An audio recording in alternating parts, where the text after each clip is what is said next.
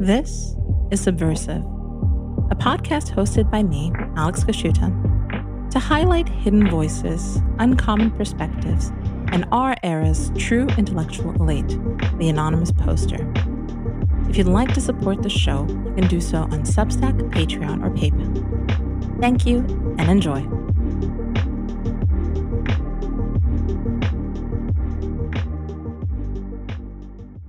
Today, I am joined by Paul Gottfried.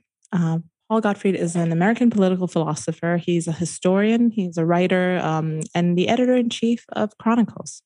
He is the author of many fine books, among them After Liberalism, Mass Democracy and the Managerial State, Fascism, The Career of a Concept, and his latest book, Anti-Fascism, The Course of a Crusade. Thank you so much for coming on, Paul.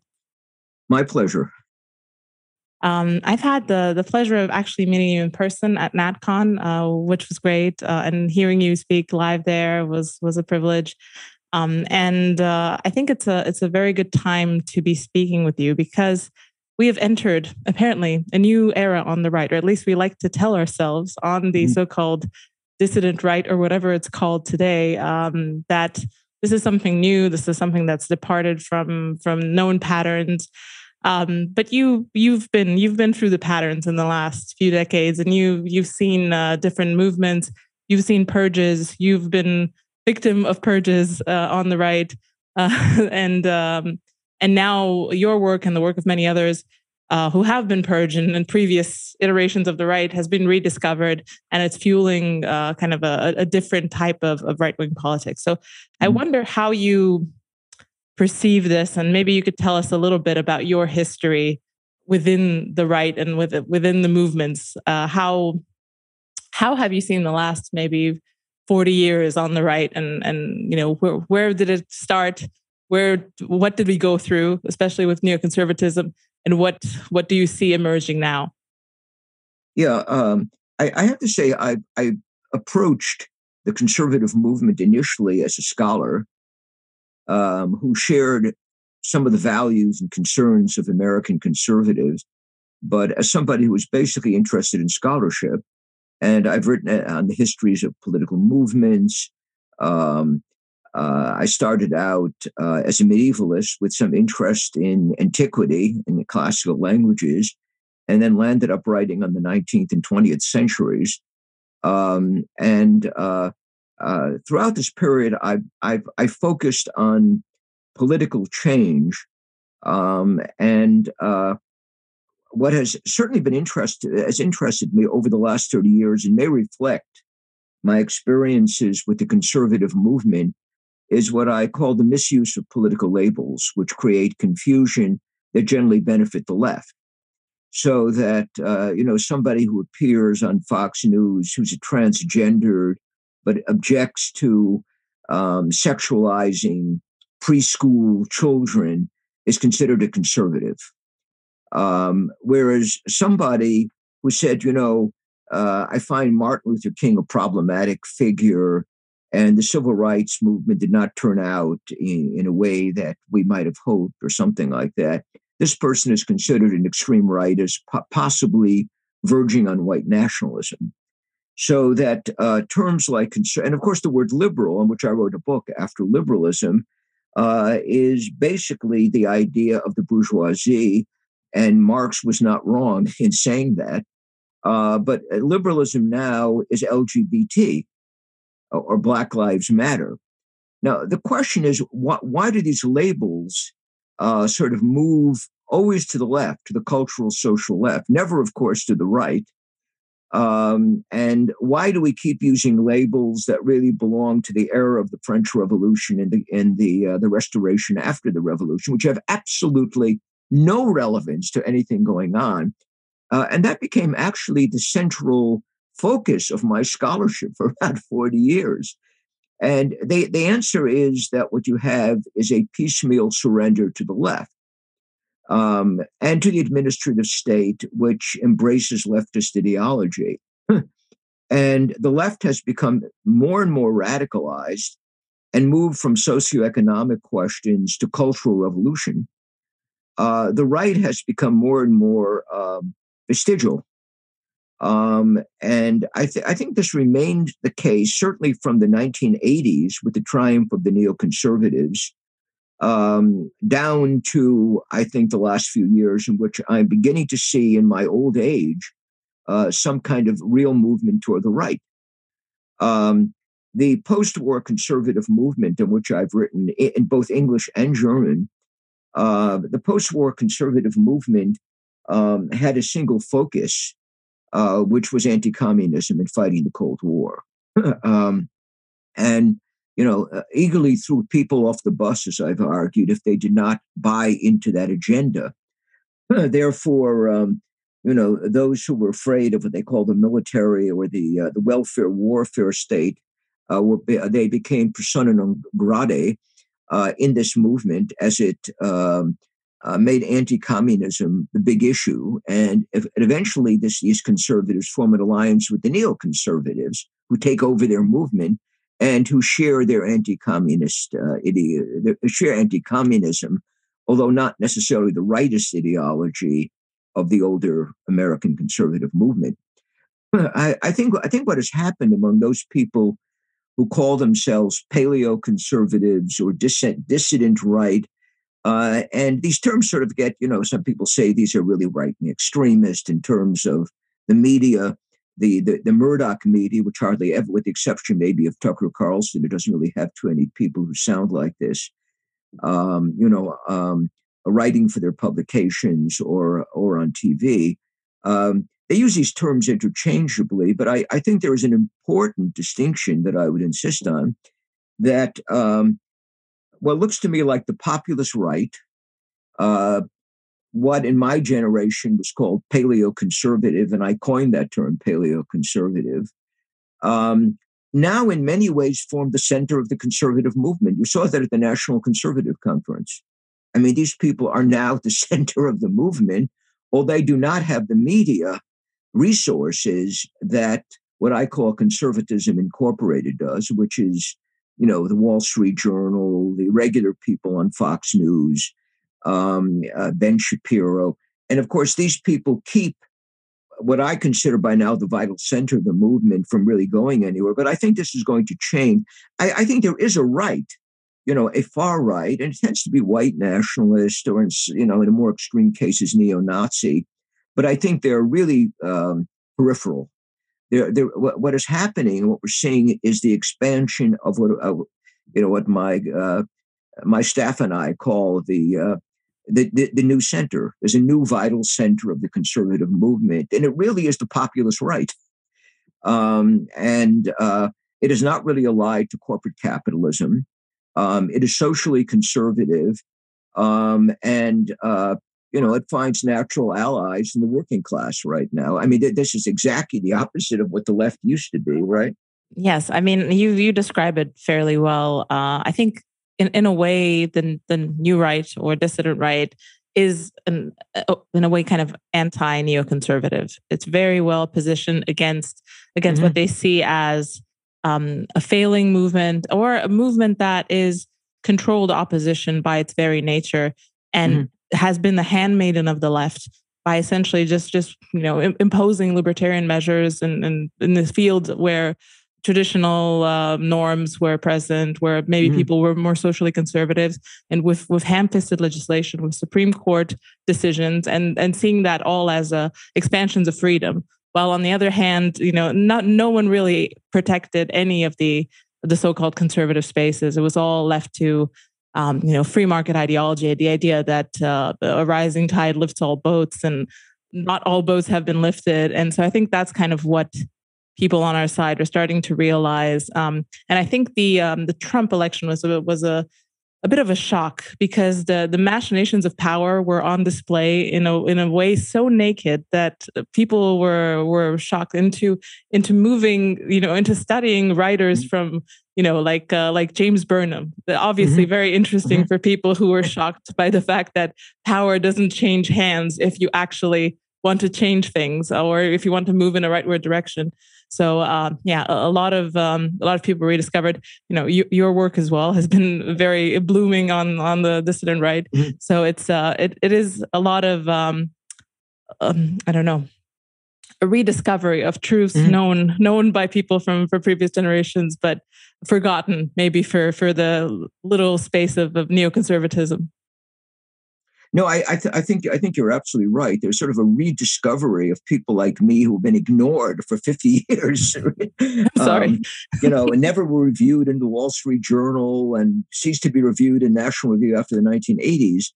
Um, and suddenly these people you hear names like Carl Schmitt, Machiavelli, Burnham, Pareto, suddenly becoming Sam Francis, of course, was taken out of, one might say, the dustbin of history, or the rogues gallery, and has become a hero to the populist right. Of course, he's a racist.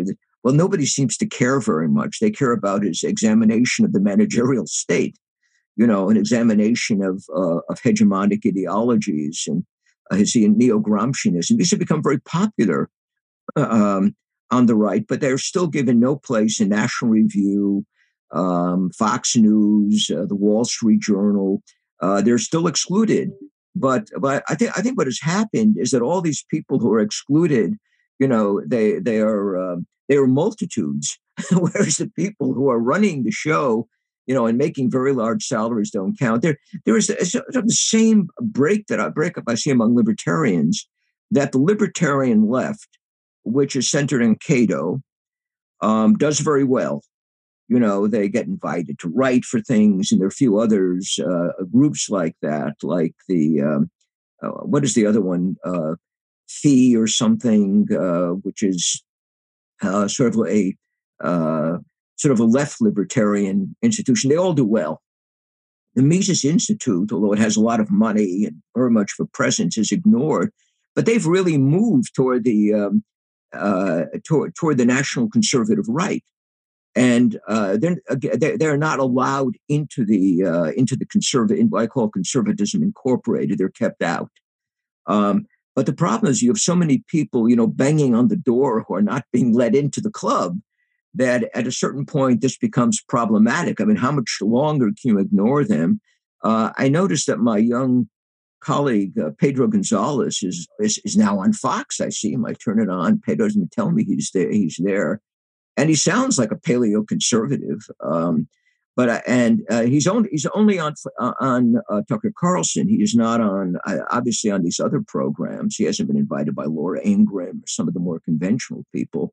But I think some of these walls are breaking down, and I think it is very hard to go on excluding what as I said has become the vital center, of the American right by now. Yes, I think one of the strengths of the space is like you noticed, is people are a little bit indifferent to the framing of the left. Not completely. There's still been Mhm. purges for racism and things like that on kind of the fringe, especially on the more religious end Mhm. Yes. of the right. But the idea that you could defenestrate someone instantly for anti-Semitism, which was tried on Pedro not long ago, and Right. it rolled like water off a duck's back. It just strengthened this profile. So there's all sorts of little things like that that people are trying, but it seems a bit bulletproof for that, at least in its more benign versions. I mean, we don't have lynchings or anything that's of that caliber, but just the idea that someone espouses some form of wrongthink and they should be thrown out of the clubhouse doesn't really happen here. And I think that's refreshing, and it also attracts people because people really, I mean, a lot of smart people are fed up with this type of thinking, and I think that's a big chunk of the energy that draws people to this space, because it really is just refreshing to just be somewhere where you don't have to look over your shoulder all the time and hedge your language infinitely. Mhm. Well, I think it is interesting what happened with Pedro when he was attacked by Barry Weiss and Douglas Murray. It was utter nonsense. They were attacking him for some Jewish friend he made fun of or something. Um, and Douglas Murray has done very well. I mean, his stuff is published regularly in the New York Post, and I see him every 5 minutes on Fox News, expounding platitudes. But he's done very well. But the important thing is that Pedro Gonzalez was not ruined after he made the charge. Now, in the 1980s, the neocons would use what Murray Rothbard called the anti-Semitic branding iron. They were gone. What they were doing was, reading the sentence of professional death over you. It doesn't work that way anymore. The other thing that's very apparent, the people who are making charges, you're a racist, you're an anti-Semite, and so forth. This is what I've long argued. They're basically playing to the left. They're friends on the left. They're virtue signaling. You see, I'm going after the I'm going after all these other people.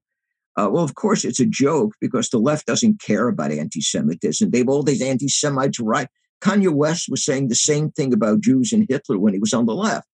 But what they're doing is they're virtue signaling to each other, and hoping that people at the Atlantic or somewhere might notice how good, what good people they are. It just does not have the same effect. It's like there's some old joke that this Jewish person puts up a cross, or actually a Romanian peasant, and then you have the Dracula, the vampire, coming, and the vampire speaks in Yiddish and says, this has no effect on me. This is exactly what these the anti-Semitic branding are. Nobody cares anymore, and the left uses it hypocritically and so forth. I think, however, it still does carry weight with the Murdoch family, with the people who run the New York Post and who do the good stuff occasionally, Miranda Devine and Michael Goodwin and others write very interesting articles about the Biden family. But their editorial policy is the same as the Wall Street Journal. It's strictly neoconservative, and you know that. But generally, these attacks aren't, they're just not working the same old magic. The other thing that I write about, which seems entirely archaic, is attacking people as Marxist. Now, I'm not a Marxist, but these, somebody tells me that I am, that I'm a black transgender, this or that, and this makes me a Marxist. How does this make you a Marxist? Where's the Marxism? And, I've written on this extensively that, Marxism is over. The left has gone from Marxism to wokeism.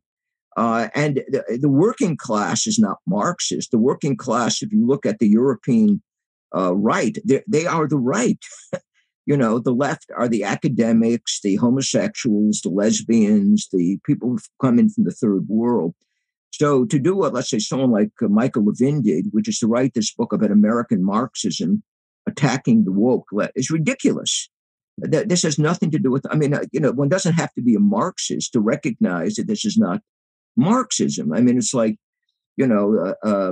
something happening, today, you have a cyber attack. You say, well, this is the fault of the Albigensians or so. Pick out somebody from the past to blame this on. But the reason that they still use this Marxist language or attack the Marxists, they unleash diatribes against him, is that the conservative movement was held together so long by anti-Marxism, right? They're still fighting the communists. So the Chinese are not in nationalist danger, they're communist. I never really think of that. I think they're authoritarian nationalist government. The same thing with Putin. I don't think these people, I don't take the communist label very seriously at all. Yes, I think there is it's much easier to build a following and build interest by doing these extensive genealogies of wokeness, and their 7-part series on the Frankfurt School, and how Hegelianism birthed the relativistic frame in which the left could do this and that. There's an infinity of content and interest that you can spark with this. But it is interesting actually, because you've had contact with one of the founders of the Frankfurt School. What do you think? Yes. I think yes, with Herbert Marcuse. What do you think? Would we be in the same type of situation if somehow by some miracle the Frankfurt School was erased from history? Would we be in a similar spot, or was it as influential as some people might think? Well, I distinguish between the first and second generation of the Frankfurt School. The first generation, which Marcuse may be, at the very end, goes back to the early 1920s to Frankfurt. And You have Marx Horkheimer, and his father is the German word to be die Gründerväter. They're like the founding fathers of this institution. And then you get Adorno coming along later, and all kinds of other people who latch on to this movement.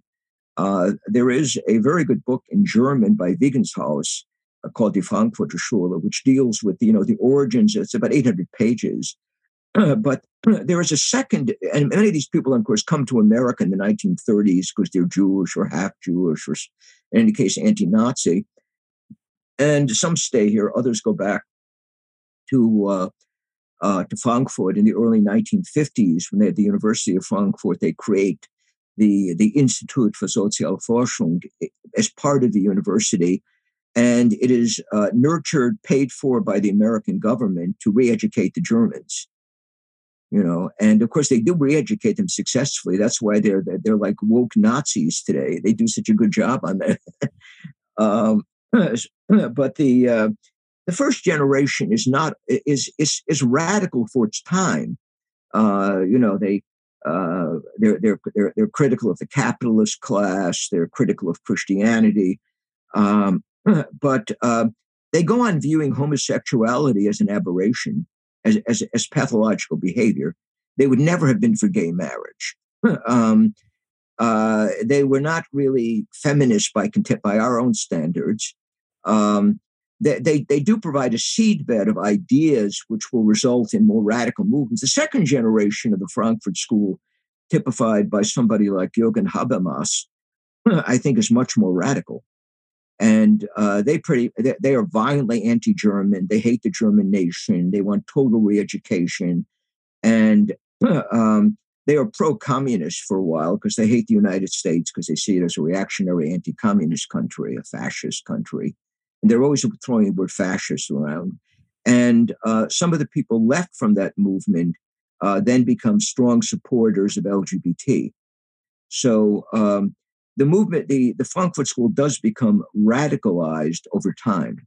But I think the first generation is a bit more conservative. They are very soft on the communists, and I think during the Cold War, they leaned strongly toward the Soviet side. I'm not saying this, as a violent attack on them. I think, having read their work, I think they dislike the United States more than the Soviet Union. In the case of Marcuse, I think he does become radicalized after he ceases to teach at the universities. Once he's retired, he really goes off the deep end. And I was reading his Berliner Vorträge, his Berlin lectures that he gave during these, the anti-war protests there. And they do sound very, very woke. Like he says, I've given up the working class. We really can count on them. We have to make an alliance of the intellectuals who are radical with third world revolution. He's pretty much writes off the Arbeiterschaft, the working class, in Western countries by then.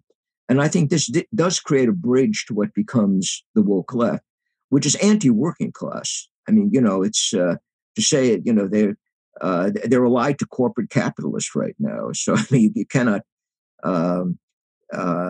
you cannot really describe them as Marxist in any historically accurate sense.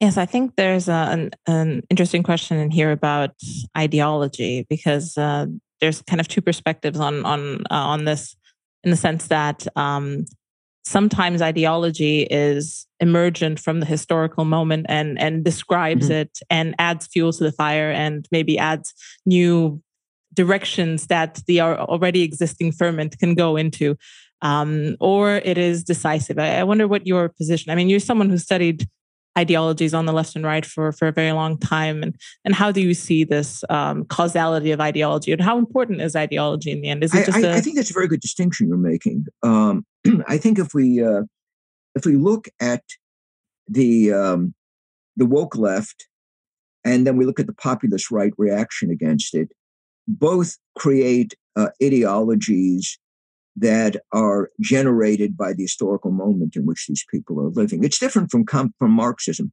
I'm not saying this in a derogatory way. It looks more like early fascism, in which you see yourself in an historical crisis, and there's a certain medley of ideas that you create with which to fight this, and the purpose is to create a plausible ideological reaction to and that's exactly the way I look at the conservative movement in America from the 1950s on. I mean, what Buckley does in the mid 1950s is create his own conservative movement. It certainly does not look like the interwar anti-big government right. People like H.L. Mencken, they sound very different. Mencken, Isabel Patterson, Flynn, the other people who are attached to this interwar right. It sounds very different from Robert Taft. What he does is he fuses an anti-communist foreign policy with his own Catholic convictions and a pro-free enterprise economic position. These things are just all sort of, and then he finds intellectuals who represent this mixture of ideas, but all of whom are going to have to be anti-communist, in favor of strong anti-communist foreign policy. The neoconservatives, I think, have more sentiments or prejudices than a body of ideas. They too have to sort of create their own idea. This is very different from Marxism, where you begin with a set of ideas, right? Or Christianity, in which you begin with a set of ideas. Here, what you're doing is reacting to the historical moment. And the woke left is a reaction to the historical moment, and so is the populist right. And, we always say the body of ideas, our heritage of ideas, and I use this language all the time, but the reality is we're picking and choosing, those thinkers who are most relevant for the historical situation in which we find ourselves. I'm here getting my notorious historicism that, how the historical moment, creates the ideas and the policies and so forth. But I think this is definitely true. I mean, there are obviously some historical conservatives who are more relevant than others. James Burnham is very relevant to the populist right. Russell Kirk, much, much less so, right? I would say Robert Nisbet is more relevant, not so much as a writer on the history of sociology, but as somebody who criticized the American nation state in its present form. Who was basically sort of a counter-revolutionary. So he is important in that respect. William F. Buckley, I don't think even counts very much. He's like totally gone. Murray Rothbard is important, not because he was an anarcho-libertarian, but because of his critique of the modern state, administrative state, and his populism. So, I mean, there's certain, Sam Francis is much more important, for his attacks on the managerial state, for his, call for a populist leader, than because, he gave 2 or 3 speeches as a white nationalist. That I don't think those even count very much. So, there are certain bodies of ideas that the populist right will take over because they fit their current, their historical situation. There are other things they just don't much care about, right? I mean, so, and I think the same thing is true about the left. The German left is now trying to reintegrate Marx, into the, and good luck to them. I don't see any connection, So, it's, he has no connection to the present leftist ideology that I can see. But, I think there's always, now the woke left has a much more difficult job to do, at least intellectually, than the populist right, because the woke left is rejecting everything. They hate Western civilization. We on the populist right have a lot of stuff we can choose from, right? What they have to do is, consult lesbian blacks or something like that. They have to create their own thinkers because they basically reject Western civilization, although they will occasionally try to link up to Marxism or see themselves as a continuation of some older left, which they're not. So But I think the populist right is in an easier situation in terms of picking ideas out of the past, you know. Exactly. We have a much longer timeline to choose from. Right. A lot of ideas in classical antiquity appeal to the right. Yeah, just all of history. Things that were common sense, you know, to my grandparents' generation are all there for the picking. Obviously, they've been discarded, left in the dustbin of history by the left, but we're very glad to rediscover them. And it is a rediscovery. I mean, I speak to a lot of younger people, you know, 20-year-olds, so-called Zoomers, and people on this podcast as well. And a lot of them describe something like a deprogramming to even allow themselves to contemplate ideas like these. You know, they all stumble upon some strange arcane blog posts or something that someone just dropped in a forum. Most people kind of, that's their way into these unsavory ideas, and they read, I don't know, a Curtis Yarvin blog post or something like that, and they get all shocked by the difference between every expectation, every idea, every subliminal message they got in their entire life, and these facts laid out quite starkly in whatever blog post they might find. And it is interesting how fast, just I think it's just mass media. I mean, the internet really accelerated things, but just watching movies, you know, even for me, I'm in Romania. I grew up in Romania. I watched a lot of American movies. You know, I've downloaded the software that was sent to me quite easily, and I knew what the principles of a just world were. You know, you had equality at the center. You know, you had the underdog always having to be lifted out of whatever condition he was in. The rich, white, normal person was actually an evil character that needed to be overthrown. So all of these, every movie, you know, especially now watching, every movie has this at its core. So it's kind of this inversion. And if you watch enough of these, that's kind of the worldview. You just, yeah. And it's a very high status because obviously everyone outside of America looks up to America. Even if they say they hate America, they still mimic everything from America. So how do you see, I mean, America has a few problems, especially on the geopolitical stage. There's been a few issues lately. But how do you see America's kind of hegemonic imperial power play out in the future? Because on the one hand, some things are going sideways, but at the same time, the iron grip of American culture has never been stronger and never been more invisible. People don't realize that they're running the American software. No, I always joke with my German friends that dass die Deutschen das war in einen Trabantenstatus verwohnen. They live in a satellite state. You know, it's not a real place. And Canada's a satellite. It's another Trabantenstaat. These people don't really, they say speak exactly like, they're more extreme versions of Americans. Like the Turks became Muslims. They became more extreme Muslims than the Arabs. So these people are converted to the American leftist ideology, but in a much more extreme form. They just imitate us. And Canadians always amuse me because they think we're original because we have more LGBT, right? We have more socialized medicine, and but we reject America because it's still a sexist country. Well, basically, all they're doing is saying that, you know, they're more fanatical about our ideology than we are. Yes, I've noticed that there's essentially the people that Canadians and all the other satellite states hate about America are the people the movies essentially tell you to hate. You know, the flyover, Bible Belt, overweight, Walmart, all of these people. You know, obviously they're contemptible. So you hate America because that's America.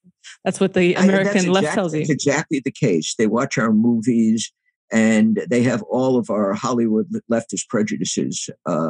They simply react to this. One of the things, by the way, that I am really amused to look, you turn on TV, I always say it's like moving into French Equatorial Africa. You don't see a single white person in an advertisement, and that would be okay, except all the whites are depicted negatively, right? I mean, you know, if you have black movies, fine, but, you know, white, they should be getting along with but the whites are always shown as evil, racist, from the Bible Belt and so forth. After a while, you think people would get sick of this. Like, you know, I want to see some white people if I buy insurance. Why aren't there white people here as well? And They're not. I don't hear a great outcry in this country. And the question is, can white Americans continue to demean themselves this way and still survive? I mean, you go to school and you take critical race theory. Um, this is different from communism in the sense that communism taught you that you were a wonderful nation of workers and peasants. Now we're being told we're worthless. And people seem to like this. It's not. And, the sooner you get rid of yourself as a race or a group, the better off we'll all be. And I don't think people necessarily um, interpret this or process it the way we think. I think what they probably think is, there are these awful white people out there, and I'm not one of them. And these awful white people, live in Mississippi I live in Pennsylvania, in the rural parts of the state. I live in rural Pennsylvania. And they're all terrible, and we have to get rid of them and educate them. What's his name? Kevin Williamson, not Chilton Williamson from National, from our magazine. Kevin Williamson was talking about how he wants to see all these white people, white working class, die off. Now he's a National Review conservative saying this, so you can see how widespread this belief is. But why would you be happy to look at TV all day and see nobody who looks like you? And the only people who are members of your race are depicted negatively. I saw this, and this is even true on Turner Movie Classics now. And this is different from communism or fascism, because it is entirely self-destructive. Not because you're going to start a war necessarily, but because you hate your own group so much, and you're so busy demeaning it. And I think the Europeans have taken this over. As I argue in my books, the re-education of Germans after the Second World War is a prototype for all wokeism. Because what you're doing is you're saying that these people have a thoroughly disgusting, evil past that they have to reject. All their ancestors were Nazis or proto-Nazis. And what we have to do is turn them into progressive Americans. And of course, in the case of the Germans, it worked. In the case of some of the others, it didn't work so well because they had a much more resistant kind of nationalist feeling, saying healthier impulses than the Germans. So they sort of resisted this. You couldn't do this with the Japanese, by the way. They tried. It didn't work. And I think in their case, because they had a much healthier self-image than the Germans did after the Nazi period. But this was tried out on countries we defeated. And then we brought it back to the United States. As I always say, we reinfected ourselves with the bacteria we're using on other people. The only serious reaction to this in the United States is from the populist right. I don't see it. The conservative movement is useless, and they just sort of slowly buy into the other side's positions on these social cultural issues. The populist right will resist. And as it grows, there will be a resistance. I also believe that if the United States takes a position against wokeism, which may eventually happen before wokeism destroys us, other countries will do the same because we are the hegemonic power. Yes. My position is the same as Marx's position about the socialist revolution. Marx believed that if Germany, France, or England, which were the leading bourgeois capitalist countries, were to become socialist, everybody else would. And I believe that if the United States, becomes a right-wing populist government and rejects wokeism, this will impact other Western countries as well. I think so too, but not in the sense of winning electoral victories. I mean, I guess that's slowly kind of happened, but in the sense of a cultural shift that has the heft of all the major institutions. If the New York Times or whatever succeeds the New York Times becomes right-wing populist, then yes, because the center of status is in the United States. it is hidden now. It's kind of hidden behind this class war that is kind of an intra-white class war. That's what it seems to me, because no one really wants to believe that they're in the overweight Walmart hick class that everyone hates, and they position themselves against. There's even these horrendous reality TV shows where people from the trailer park or so, or just people wallow in their despair and how stupid they are, and that's essentially kind of a little class tool for people to be able to say, oh, no, that's a completely different class to me. I'm a normal person. But I also think the growth of the populist right and the fact that people are a bit more immune to the messaging and framing of the left is because the water level of woke insanity and the effects that it's had on the population have reached a certain class of elite now, of elite white person who, is feeling this in their business. People who maybe were in academia, were ousted for whatever wrong thing. So the critical mass of people with at least a little bit of status and a little bit of potential to create status through, whatever cognitive output they have, it's reached them. And now I think this is a good, inflection point where it's not just easy to dismiss, the people in the trailer park or whatever. It's if you don't know, you don't care. But if it's your business, if you can't hire, if there are 5 million regulations that impede your functioning, I think that's an important point where, it's going to gain much more steam. And hopefully, yes, we'll have our own New York Times in the next 10 years and things will go from there. I would say you don't have to take over the New York Times. You can take over the Wall Street Journal. There are institutions on the right center that the populist right should be able to take over, at which point I think the New York Times will count. I mean, if there was a monolithic populist right pushback against the left, and if we controlled television channels, national television channels, so we had our own newspapers, if we took over a lot, you would not need the New York Times. It would probably become irrelevant. So would the Washington Post. There has to be obvious pushback, powerful pushback. One of the things that I keep noticing and writing about on American greatness are elections. Do you really think you can? I mean, my state now has a brain dead far leftist, cultural leftist, John Fetterman as a senator. Gee, why did we get John Fetterman as a senator? Well, I'm sure there are a lot of unmarried women and racial minorities who voted for him. But I think we should also look at the Philadelphia precincts, how they reported their votes. I mean, there is mass cheating going on with these, mail-in ballots in many states. You don't need very much to show, to identify yourself when you go and vote. The more you move away from voting in your precinct on election day, identifying yourself there, the more likely it is the left wins. And Pennsylvania has become the perfect leftist state. And Josh Shapiro, our governor, was a major election fixer before he became governor.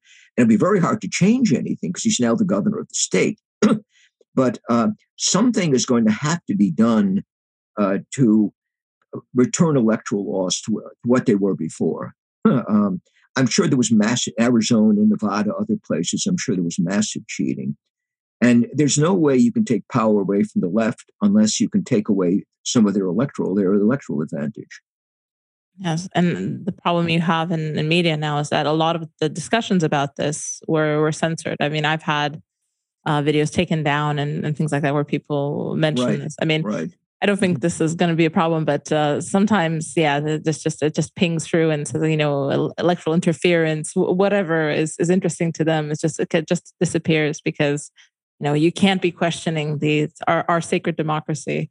It's inevitable that it's right. Whatever result is right. They want it fair and square.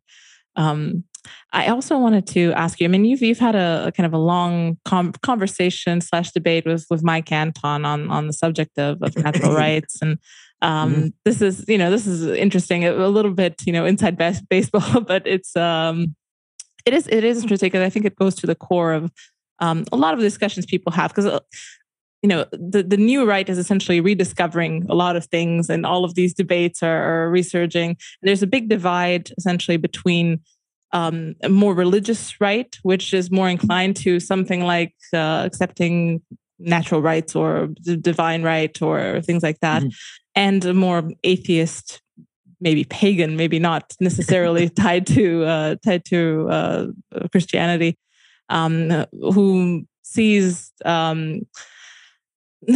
necessarily rights, but maybe something closer to natural law or something kind of emergent from nature itself. So I think Mike Anton's position is essentially that you either have natural right, and that it is at the kind of a cornerstone of the founding, or beyond that there is kind of nihilism, and you don't really have anywhere to peg your value system to, and that's kind of different. So if you could kind of just shortly outline why that's not the best position.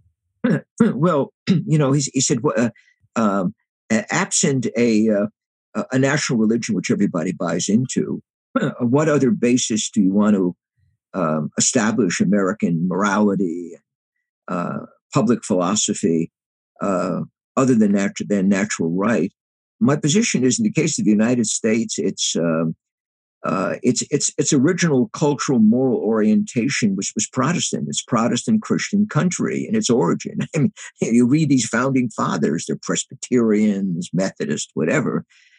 So that is the answer. I mean, you have other groups that move here, Jews, Catholics, others, but to some extent they're going to have to conform to what I think starts out as a Protestant religious culture.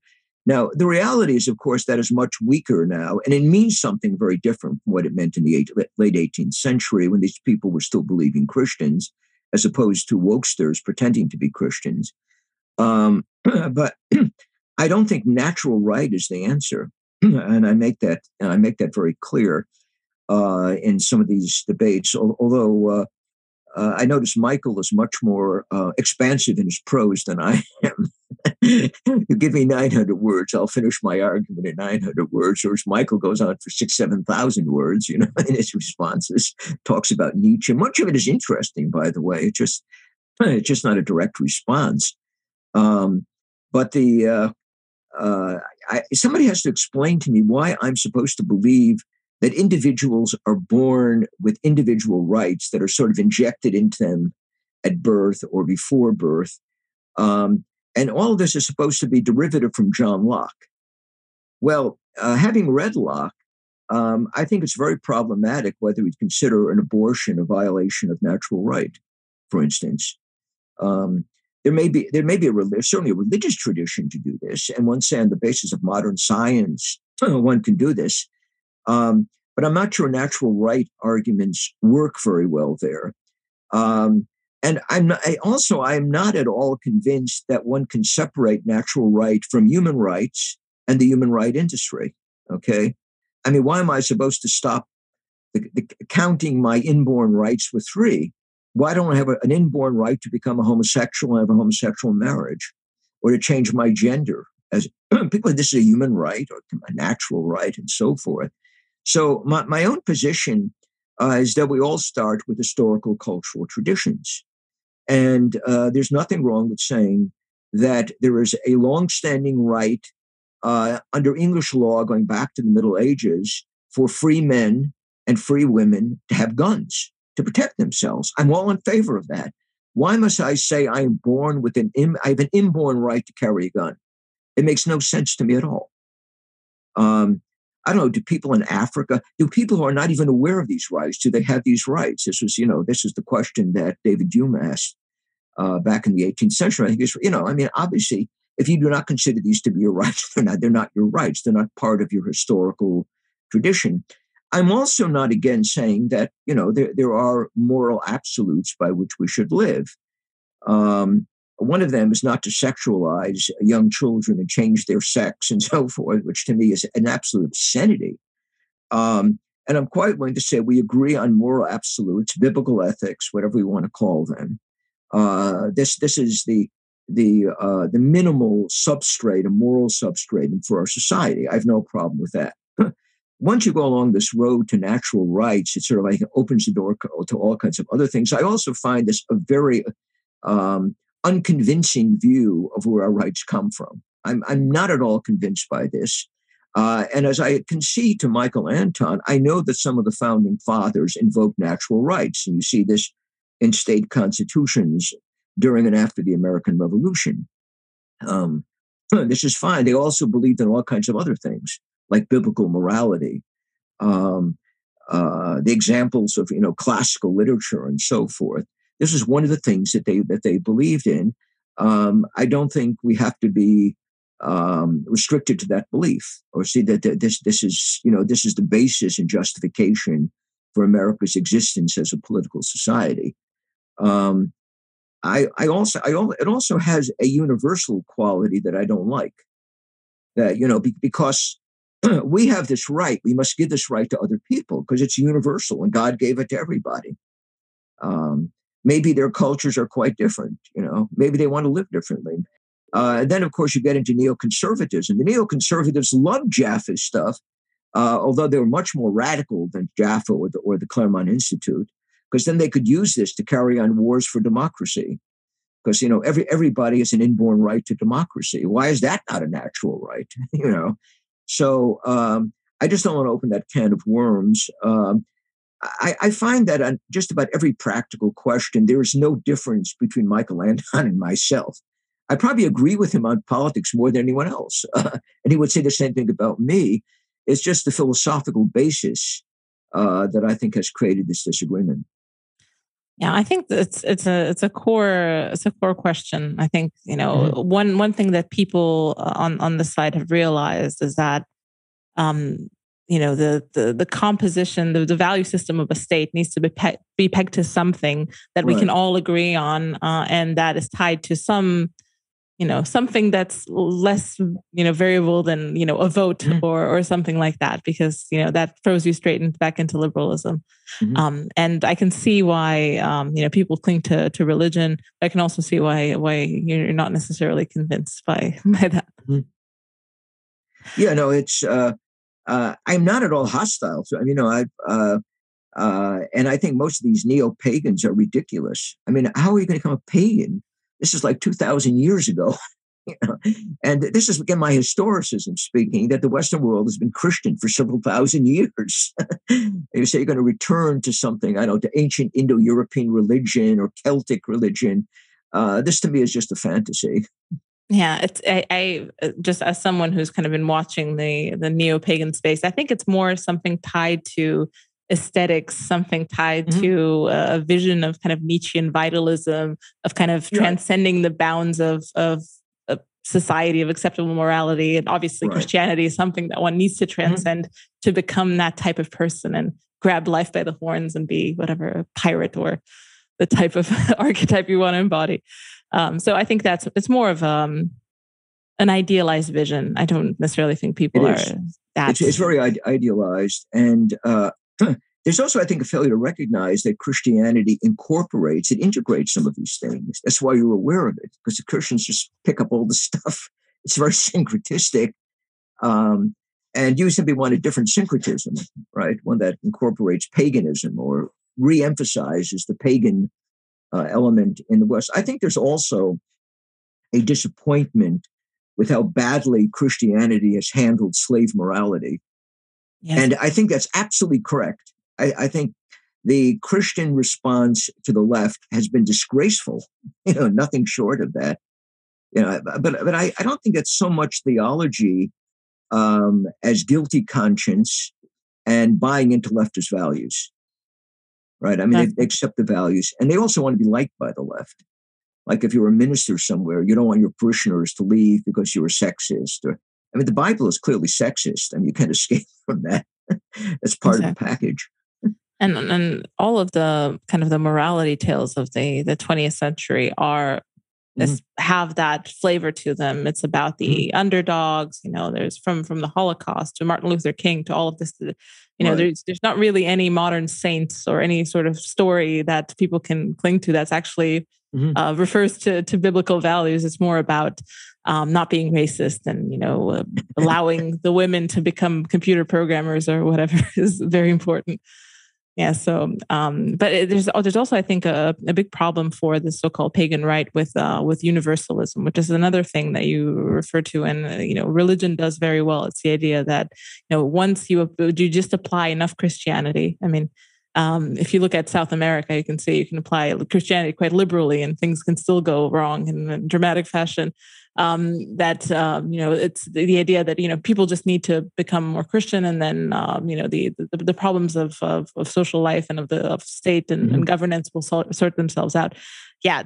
The so-called pagans, vitalists do not buy this, and I also understand why they don't, because it doesn't seem to pan out like that in reality. But you notice the neo-pagans become universalists too. And we have a fellow writing for us. He's an Iranian Muslim who's a Nietzschean vitalist. Now, he thinks that we all belong to the same community of values and ideas, right? This is taken over from Christianity or Islam. It's a universal religion of neo-paganism that he wants. So, I I think this stuff becomes universalized in the end. And then, of course, you have neo-pagans who, like Alain de Benoit in France, who blames, sexism or something on Christianity. Whereas pagans were nicer, and how they treated women. So, very often you get neo-pagans taking over woke values. If you read some of the new atheists like Dawkins and Harris and others, they have nice things to say about pagans. That they obviously were tolerant of gays and so forth. I don't know how true that is. So their neo-paganism is sort of mixed with wokeism in some cases. I think I don't know if you've read the work of John Gray. I think he describes the new atheists the best. They're essentially just anti-Christian. Yeah, it's like just kind of a millenarian secularist cult that is anti-Christian. That's kind of their direction. It's not necessarily atheists. They like all sorts of minor theisms, especially wokeism. It's just quite well integrated there. But yeah, just the big one that is easy to fight because we all know the fairy tales and they're easy to debunk. I also wanted to ask you about equality. I think I found this quote from you in one of the Mike Anton essays, the long Mike Anton essays, but I think it's a very, very interesting quote. I'm just going to read this and then I'll let you comment on this. The pursuit of equality is always an unfinished project. Even Lincoln, through most of his life, would not have pushed his ideal as far as did later egalitarians. Promoting equality with or without what are taken to be universal rights, is like planting kudzu. The plant just keeps spreading until it devours entire gardens. This is as well a core insight of the so-called new right. At least this is something that people have realized. Do you still stand by this statement? Well, I stand by it in the sense that I think it's historically true. And I think that equality is different from other values in the sense that it demands a total commitment and pushing the ideal further and further in the direction of a totalitarian society. Now, this does not happen with freedom. This does not happen with judge. It doesn't happen with other values. I think equality is an inherently dangerous value. There's another statement I've made for which I think Jacob Siegel and Tablet went after me, that the right is opposed to equality and defends particularity. Now, and when I said that, I was simply describing what I think is the right. Leo Strauss made a similar statement once about the right. I'm not saying that the right is always good, and the left is always bad. I'm saying that this is what defines the right. That the right will challenge the idea of equality and challenge universalism. They're the critics of it. That is the argument that I'm making. But then I also think equality is an inherently dangerous ideal. It has led to the worst excesses in human history. People will always bring up the Nazi crimes, which were done in the name of inequality of some kind. But just about every other massacre that, the communists killed almost 100 million people in the name of equality. And the destruction of constitutional liberties in Western countries has been done entirely in the name of equality. It's going on right now. And therefore, I find people who worship at the altar of equality extremely dangerous, and I find their ideal dangerous. Now, on the other hand, total inequality may lead to injustice. I've never denied that. But that is not the problem that we're facing right now. It is the excess of equality and the inability to rein in what I think is almost a cancerous ideal. Yes, I think an issue that we see with kind of the conservatism Inc. and the is this distinction between equality of opportunity and equality of outcome. Mm-hmm. We're not for equality of outcome, we're for equality of opportunity. The problem is that in reality, equality of outcome after X amount of iterations is the expected result to prove that you have provided equality of opportunity. And we are at that point, and it's been, let's say, you liberalize this X or Y. Maybe the left gives you a decade or two to catch up. But when you don't catch up, and you never will catch up, because we on the right believe certain things about just normal inequality. But I think the concept of equality of opportunity meant something very different in the past. Like when Napoleon spoke about carrières ouvertes au talent, that careers would be open to talent. He was not saying he's going to drag up people from this and make sure they get jobs. He was saying, if your grandmother was a Sephardic Jew, we'll let you serve in the military or something, or you can become a commander, if you work hard enough. I think what has become tied up to equality of opportunity is the notion that the government is going to create a situation in which people can be more equal in how they compete. And this, I think, has been the case for at least the last 100 years, sort of going back to the creation of the American welfare state. So that there really is not much difference between equality of opportunity and equality of outcome. And you're correct. That we assume that at a certain point, everything will level out because everybody will be equal because all human beings are equal. Of course, they're not. I mean, they're not equal in intelligence. They're not equal in aptitude, nor are they equal in the social positions from which they start, which is true. So what do we do? In order to have the true equality of opportunity, we must level down society and everybody in the same social position, because otherwise you don't have equality of opportunity. So I think the less the government speaks about equality and the more about, the strict constitutionalism, constitutional things like that, the less dangerous, the state is. Once you talk about equality, you're already on the road to what we now have. Exactly. Do you feel that there is a way to dial this back to move to a smaller state? I know it's been tried, and is there a way to teach the state not to be as involved as it is in everything? No.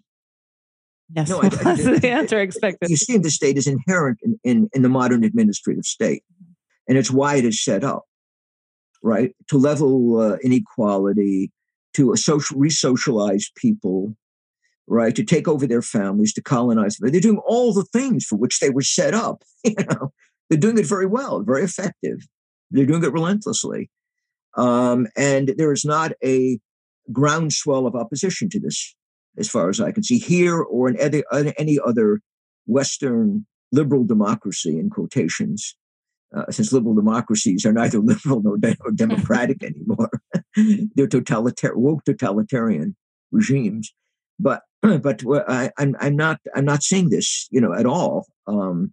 Unless there is some mass pushback, this is not going to happen. I noticed that in Western countries that imposed ridiculous lockdowns and forced you to take it, the governments which did that were popular. They won re-election. Right. Yes. And in Germany, people were screaming, Merkel is making us do this or something. Well, you take a look who won the last election. The crazy woke left won the election. People like this because they're habituated to taking orders from the government. And they're habituated to believing what the media and the educators tell them. So unless we can gain control over these institutions or just smash them, it's going to be very hard to change society. Immigration also is bad because the people who come in, typically from the third world, but even ones who come in from Western countries, are grateful to the leftist government that let them in. And they also feel as if they're outsiders. They feel sort of alienated from the white Christian majority culture, which they see in the United States, though it hardly exists anymore. And they're going to support the left. So, I think and the Democrats are smart having these open borders and letting people overrun the country because they're going to vote for the Democratic Party. They're right. They're right in what they're doing. I mean, they're ruthless, disgusting people, but they're right in what they pursue their own interests very, very effectively. I had a piece in American Greatness today responding to Victor Davis Hanson, who spoke about the mad Democrats who are going to suffer nemesis as in a Greek tragedy. I said, these people are not mad. They're brilliant in what they're doing. They're not like Oedipus. They're more like Hitler, taking power. They know exactly what they're doing. And this is the scary thing. They're getting away with it. Yeah. And they don't mind kind of bending the truth. I mean, you could see this, yes. There's a lot of people who believe obviously in the leftist project, but there's also a kind of chips fall, let the chips fall where they may type attitude towards politics, because they also believe that the opposition is the devil. So they've really kind of worked themselves into a lather. And then, what you were speaking about before with the kind of the city voting machine. And this is all absolutely understandable if you think that, the Antichrist is your opponent. Would surprise me if they didn't do that. So I mean, it's a strange place to be in. And I think you're right in the sense that all incentives and we're a bit on rails with this type of thing. And in terms of what people believe and kind of what the main values are, there's a sizable opposition, but it is nowhere near the mainstream. It's just starting to roll down the hill. So we'll see what history brings. Before I let you go, because we're coming up on time here, I want to ask you the last question. Everyone gets this question, and it is a question about a recommendation that you have for our listeners, a subversive thinker, and in the spirit of the show, who is maybe underrated. It could be any sort of thinker, writer, a poet, a painter, whatever you prefer. Well, I always there's probably something approaching an infinitude of people who have influenced me in different languages. The question is, whom have I been reading lately? Right? Yes, pretty much. Yes, that is the question. And there are certain thinkers I'm always coming back to.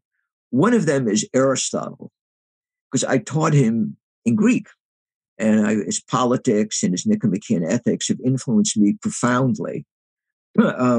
Another one is Carl Schmitt, on whom I wrote a book, who's not a very nice person, but he's brilliant, and he is one of the most elegant writers in the German language. And I've been reading both of them. Those are people I've been reading lately. And as you can see, I do have a predilection for political theory.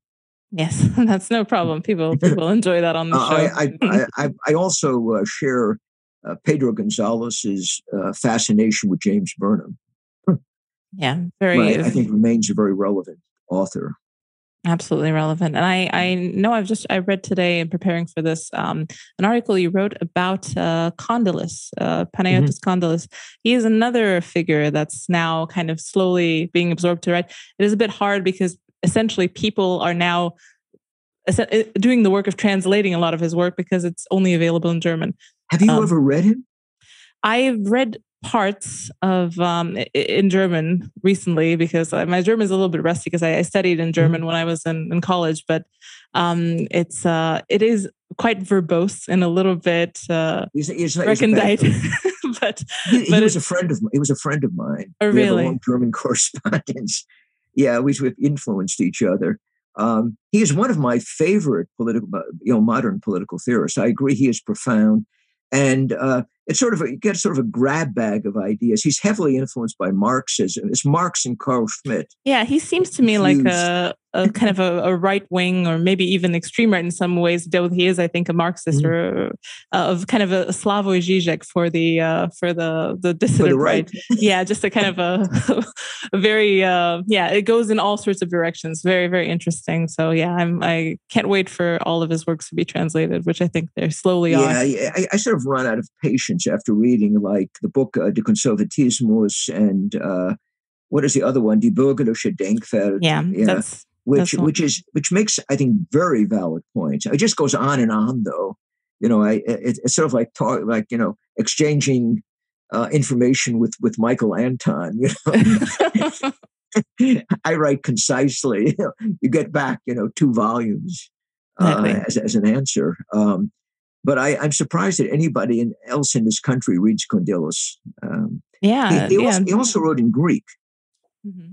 Yeah, he was from Athens, and he came from a wealthy Greek family. And his early writings are in Greek. Then he went and lived in Heidelberg, and his later writings are mostly in German.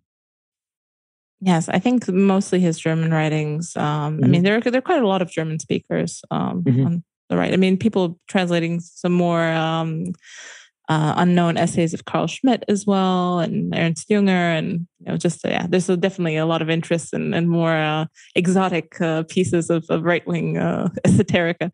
So, well, thank you so much, Mr. Godfrey. This was a pleasure speaking to you. I mean, I hope we can do this again. I know you're a fountain of wisdom and foresight and hindsight for everyone. A lot of hindsight. A lot of hindsight, yes. But yeah, this is very important. And yes, I thank you so much for coming on. My pleasure. If you'd like to support my work and access more content, please consider subscribing through Substack, Patreon, or PayPal. See you next week.